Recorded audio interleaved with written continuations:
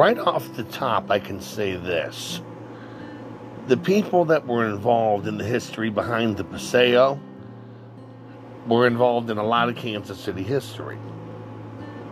For instance, there was a bridge that I drive on going to the Paseo and coming back when I do deliveries, that I enjoyed the design, and I was curious to know some information about this particular bridge. What I was able to find out took me by surprise, and tonight here on the podcast, I'm going to share with you in this first segment what I learned about it. And secondly, for the second segment, we'll go to the Wishbone folks and have a Kansas City connection behind some of our favorite salad dressings. A story about a bridge, a story about some salad dressing. We have them both tonight on the podcast, and we'll get going on the other side of this break.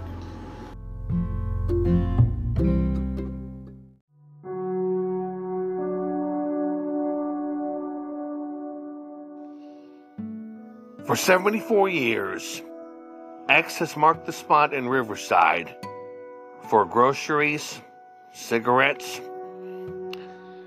beer and spirits, and a lot of other household needs.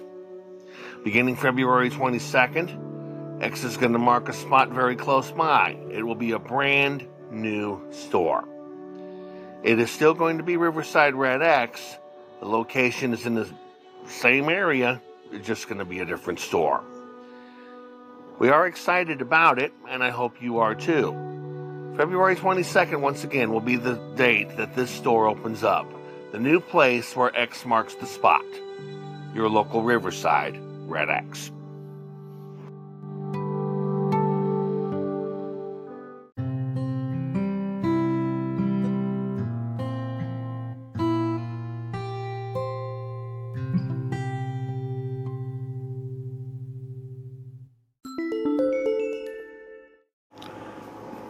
In between the Northland and downtown Kansas City, Missouri, there is a bridge, and I have taken that bridge to do deliveries, DoorDash-style deliveries, at the Paseo area as well as downtown after crossing this bridge. And the more I crossed this bridge, the more fascinated I was by it, the design, and really everything about it.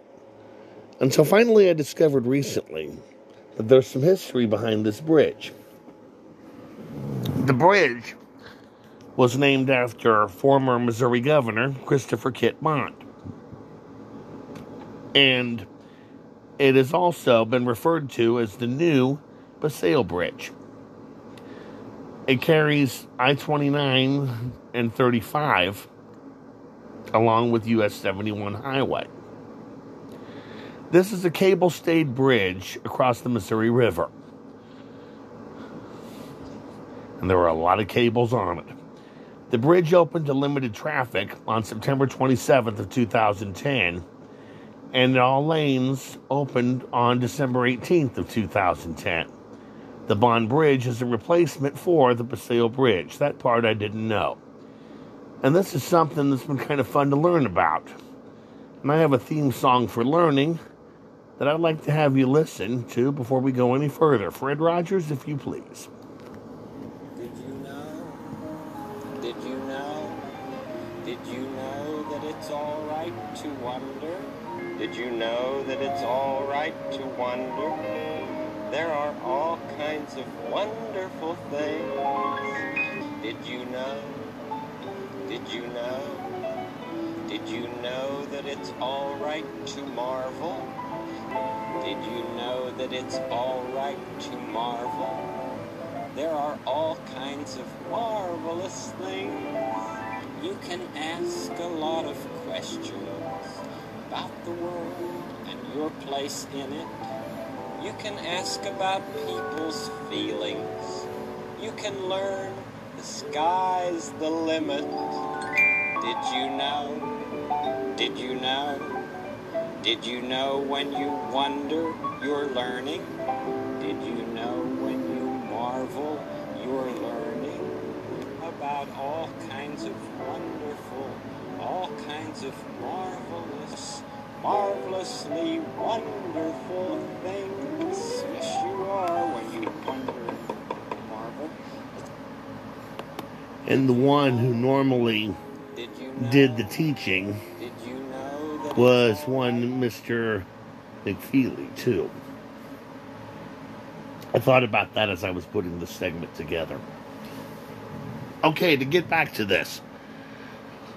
On November the 14th of 2007, MoDOT announced plans for a complete replacement of the Paseo Bridge. This is from Wikipedia, by the way. The new Christopher S. Bond Missouri River Bridge is a dual-span cable-stayed bridge, anchored by a 260-foot, or 79-meter tall, delta-shaped pylon.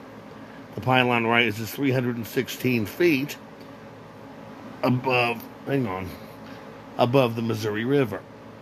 The new bridge increased the roadway capacity from 2 lanes each direction to 3 lanes southbound on the bridge and 4 lanes northbound on the bridge, one northbound lane being an auxiliary lane. The bridge is, just a second, I'll move up here a bit. The bridge is designed to have 4 through lanes, each way at a future date without needing to widen the bridge.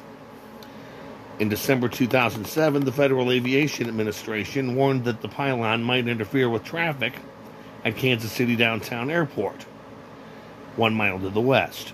In August of 2008, the FAA altered flight procedures at the airport to give planes more than 700 feet of clearance above the pylon. Construction on the Bond Bridge began in April 2008, just downstream of the Paseo Bridge. This allowed the Paseo Bridge to remain open to traffic during construction, and with the opening of the Bond Bridge, demolition of the Paseo Bridge started and was completed on July 1st of 2011. The bridge is part of a $245 million project that upgraded an approximately 2-mile or 3.2-kilometer section of the I-29-I-35 corridor to 6 lanes. The contractor is Paseo Corridor Constructors, a joint venture team composed of Clarkson Construction Company, Massman Construction Company, and Cluitt Construction Company. The bridge was designed by Bradley Touchstone of the Dodstone Group of Tallahassee, Florida. The firm also designed the John James Audubon Bridge in Louisiana, which is the longest cable-stayed bridge in North America. The bridge has had a very, very substantial history.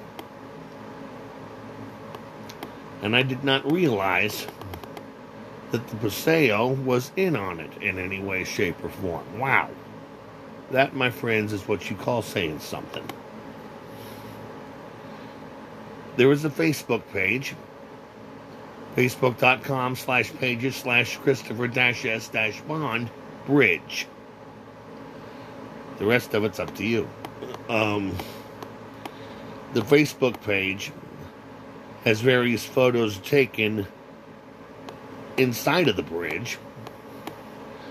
There are some people that have taken some pictures dating back just late last year. And some of the views are absolutely breathtaking. Wow. People use it to head home, too. There's one thing that I think this experience of learning about this is going to teach me. And that is what you see. Sometimes what you see can surprise you as far as history is concerned. I didn't realize this had the history that it did, but I will say this, it's one of the nicest bridges I have ever been on in the states of Kansas or Missouri. The pictures are wow. Some even in the downtown area. My gosh. If there is a place that has a museum that you could go to learn a little more history about this, I'd really like to know. If anybody knows about it, feel free to drop me a line here at the New Directions Podcast. I'd really like to learn a little bit more about it if I could. But I really enjoy that bridge, the Christopher S. Bond Bridge, named after the former governor and senator of our great state of Missouri. On the other side of this break, we're going to bring history a little closer to home. Did you know that Wishbone has a history here in our backyard?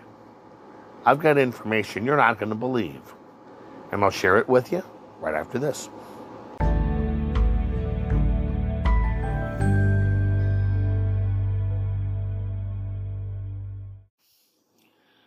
Recently, I had a chance to visit a restaurant for the very first time that I know a lot of you have already visited, but what I've learned, I like. This is Terry Runyon from the New Directions Podcast, here to share with you about Olive Garden. Some of the best pasta cooking I have ever seen. My wife and I had an opportunity to have a lasagna recently, and I saw something that I had never ever seen in any restaurant anywhere. The waiter offered to pour cheese into our meal as well as salad. I had never seen that happen. That was just very, very nice to see. The Olive Garden people do care about what they bring to the table every day. And they show in the food that they deliver. And I have to say that lasagna is one of the best lasagnas that I have ever had. Whenever you have an opportunity, my friends, I invite you to pay a visit to the Olive Garden near you and really have a good time having some good old-fashioned Italian cooking. And if you want to, tell them Terry Runyon from the New Directions Podcast sent you. KCUR is very, very much knowledgeable about the goings-on in Kansas City, and they've been the ones that have provided sources for this show from time to time too. This that I'm getting ready to share with you is from one of their podcasts. The podcast title, let me get it up here again. It's new and I have subscribed to it. It's called Hungry for Mo, and that's M-O, Mo. Has some history behind the Wishbone Italian dressing and a few other brands along the way. In 1948, Philip Salami debuted an Italian vinaigrette at his Kansas City fried chicken restaurant, the Wishbone. An immediate hit, the salad dressing formed the foundation for an empire. And you can find that iconic Wishbone bottle in nearly every supermarket in the country. Decades after Salami left the company, his family has returned to the city to reclaim their legacy. Before the supermarket aisles, before the ad campaigns, and before the iconic curvy bottle, there was just the Wishbone restaurant in Kansas City. A classy establishment located at 4455 Main Street, the Wishbone served family-style bowls of fried chicken, along with prime rib, lobster tails, brook trout, corn fritters, mashed potatoes and gravy, and, of course, salad. I used to go to the Wishbone when I was very, very young, says Jasper Mirabel Jr., owner of Jasper's Italian restaurant in Kansas City. That's where I fell in love with fried chicken. Mirabel remembers dining at the Wishbone religiously every Sunday with his family. It was a popular place for Italian restaurateurs like his father to socialize. Opened in 1948, the old Victorian mansion overlooking the Country Club Plaza became equally as famous over the decades for its antique Italian chandelier, neo-Roman style statues, elegant fireplaces, solarium, and fine china. The iconic restaurant is gone now, but if you walk into almost any American grocery store, you'll see its name everywhere, even if you didn't realize it, immortalized in the form of Wishbone salad dressing. People don't realize about Kansas City and what we have here and what started here, Mirabel says. Something important to know about Philip Salami Sr. is that he liked to stay busy. Originally born in Cleveland, Ohio, he found his way to Leavenworth, Kansas, after being drafted to serve in World War II. He was a veterinarian, believe it or not, says Bill Salome Jr. And during the war, somehow he also opened a little restaurant with my grandmother called Brooklyn Spaghetti House.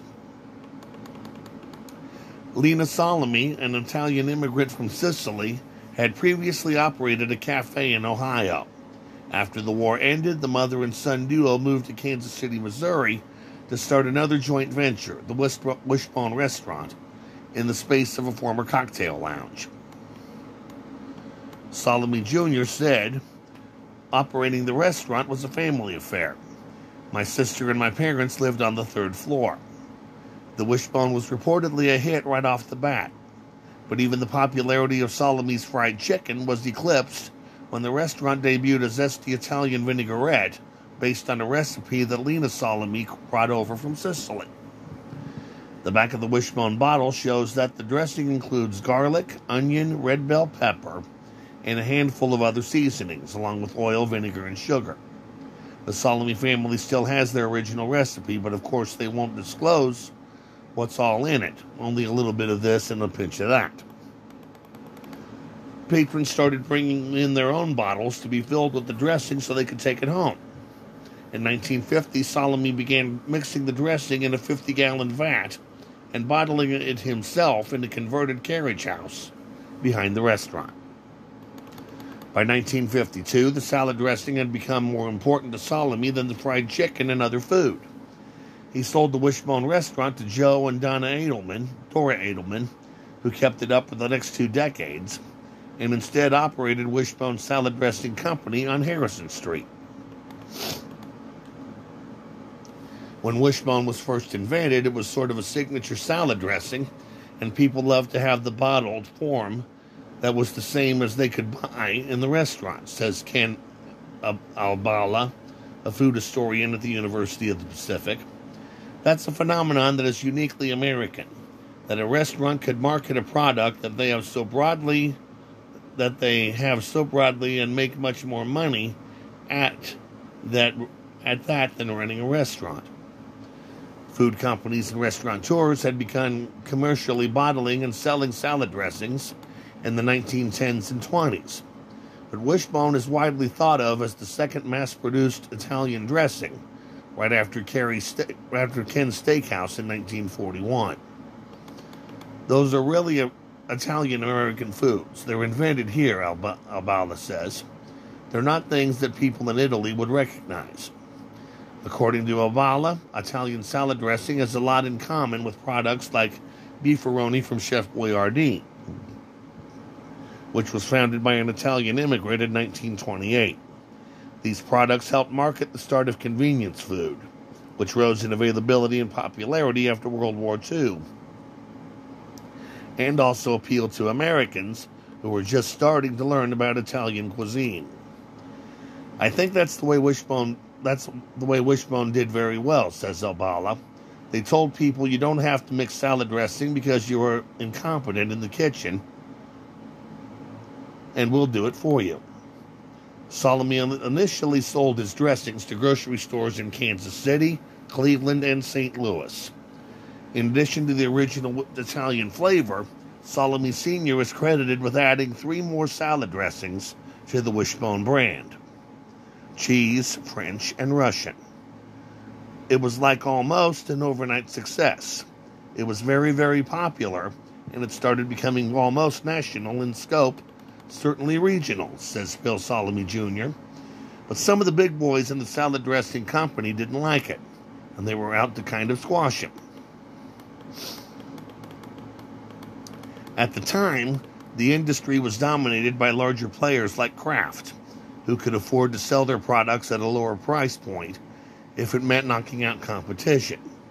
When Salome Sr. would consult business partners and family about how to take on the competition, everyone told him the same thing: lower the price. And my dad, after hearing all this, he looks at him and goes, "Nope, we're going to raise the price," says Salome Jr. "We have a great product. We're not going to sell it for nothing, and people are going to realize it's a great product worth paying for." While other brands sold bottles of salad dressing for 29 cents, Salome Sr. ended up charging 39 cents. He was just such a visionary on some things, says Salome Jr. Salome Sr. wanted to play up his dressing's quality, boasting just the right touch of garlic and more herbs and spices than the competition, right down to the crisscross design of the bottle itself. Wishbone billed itself as a luxury good. In a 1977 commercial, the narrator compares the craftsmanship of Wishbone Italian to the care and skill of cutting a diamond. It was all natural, recalls Salome Jr. It was the finest ingredients. Eventually, the business became too big for Salome Jr. to handle, so he sold Wishbone to tea tycoon Thomas J. Lipton in 1957 for an estimated $3.3 to $4 million.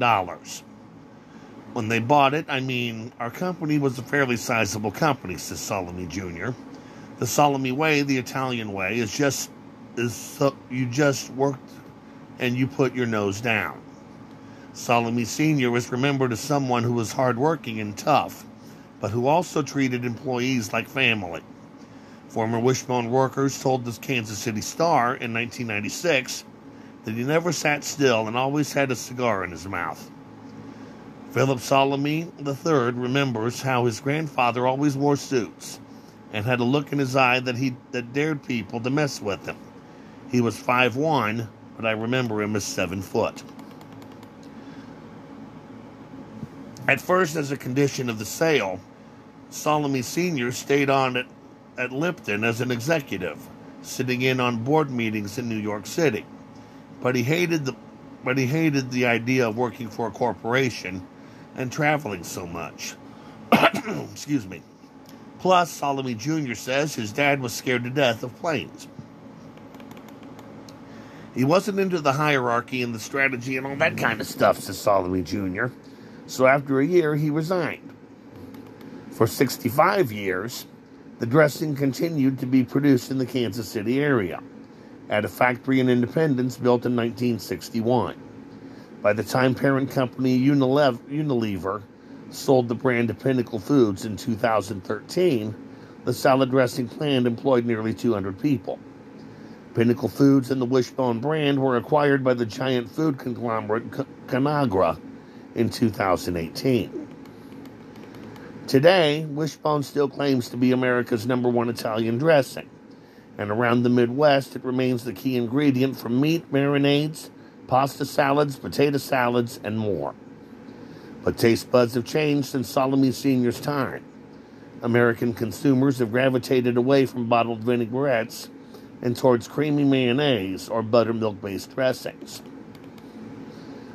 A 2017 survey from the Association for Dressings and Sauces found that Italian dressing no longer holds the title of the most popular salad dressing in the U.S.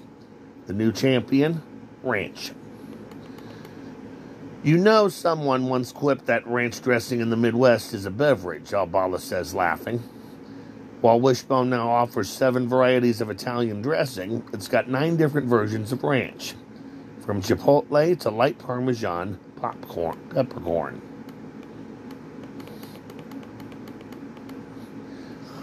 Excuse me. After selling Wishbone to Lipton, Philip Salome Sr. moved his family to Phoenix, Arizona. He mostly left his old company behind, apart from keeping a bottle of Wishbone Italian dressing in the family fridge at all times. Salome Sr.'s original plan was to retire in Arizona, but according to his son, that idea got scrapped after a month. He was bored out of his brain. Instead, Salome Sr. opened more restaurants. There were the Arizona Ranch House Inn, which served a familiar pairing of fried chicken and Italian dressing, and an Italian deli, co-run by Salome Jr. Salome Sr. did eventually retire, and both he and his son forgot about the restaurant industry, apart from occasional anecdotes that would come out when nostalgia hit. Dad was really a modest guy. He didn't tout that, said Salome Jr., but we certainly knew about the Wishbone story and were proud of it.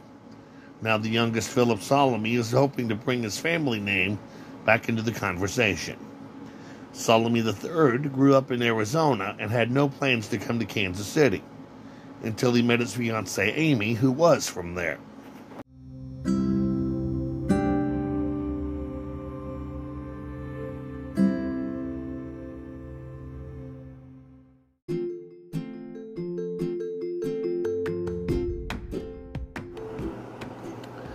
For those of you who like a good cookie, may I suggest a place to you? This is Terry Runyon from the New Directions podcast, here to talk about the Crumbl Cookie Company.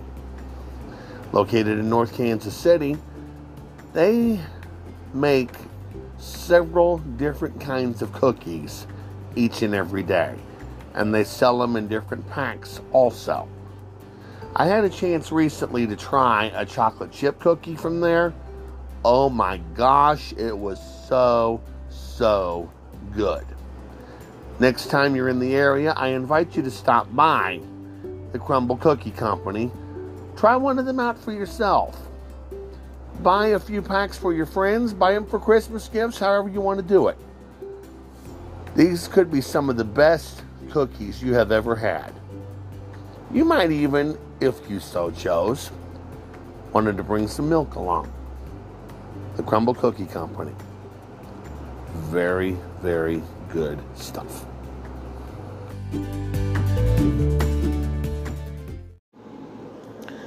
I was missing an anniversary, and I'm going to go back and get it next time here on the New Directions podcast. This year is the 50th anniversary of Schoolhouse Rock. I'm going to take a moment next time out to give you my list of favorites from that long-running TV snippet show. My number one will be our Get Us Out of Here, of course. But give us a chance to look back on a memory of days gone by. A look at Schoolhouse Rock and all the best from there. That's going to be my segment next time right here on the New Directions podcast. As far as final thoughts are concerned, I was thinking of this one a little bit. I want to share this one with you. On this road called life, you have to take the good with the bad, smile with the sad, love what you got, and remember what you had. Always forgive, but never forget.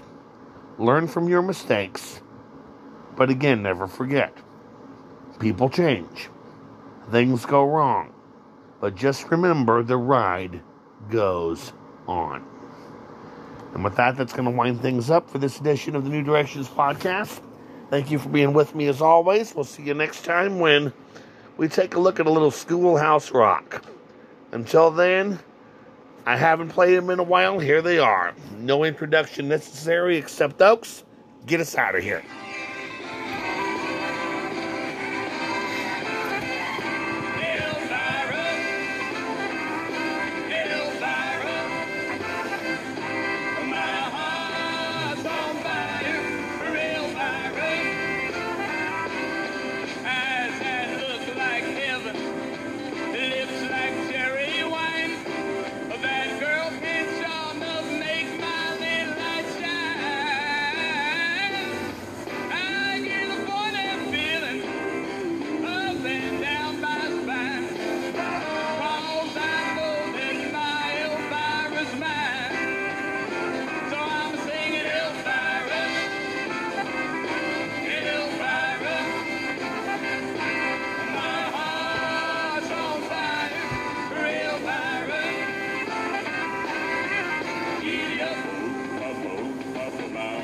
Giddy up,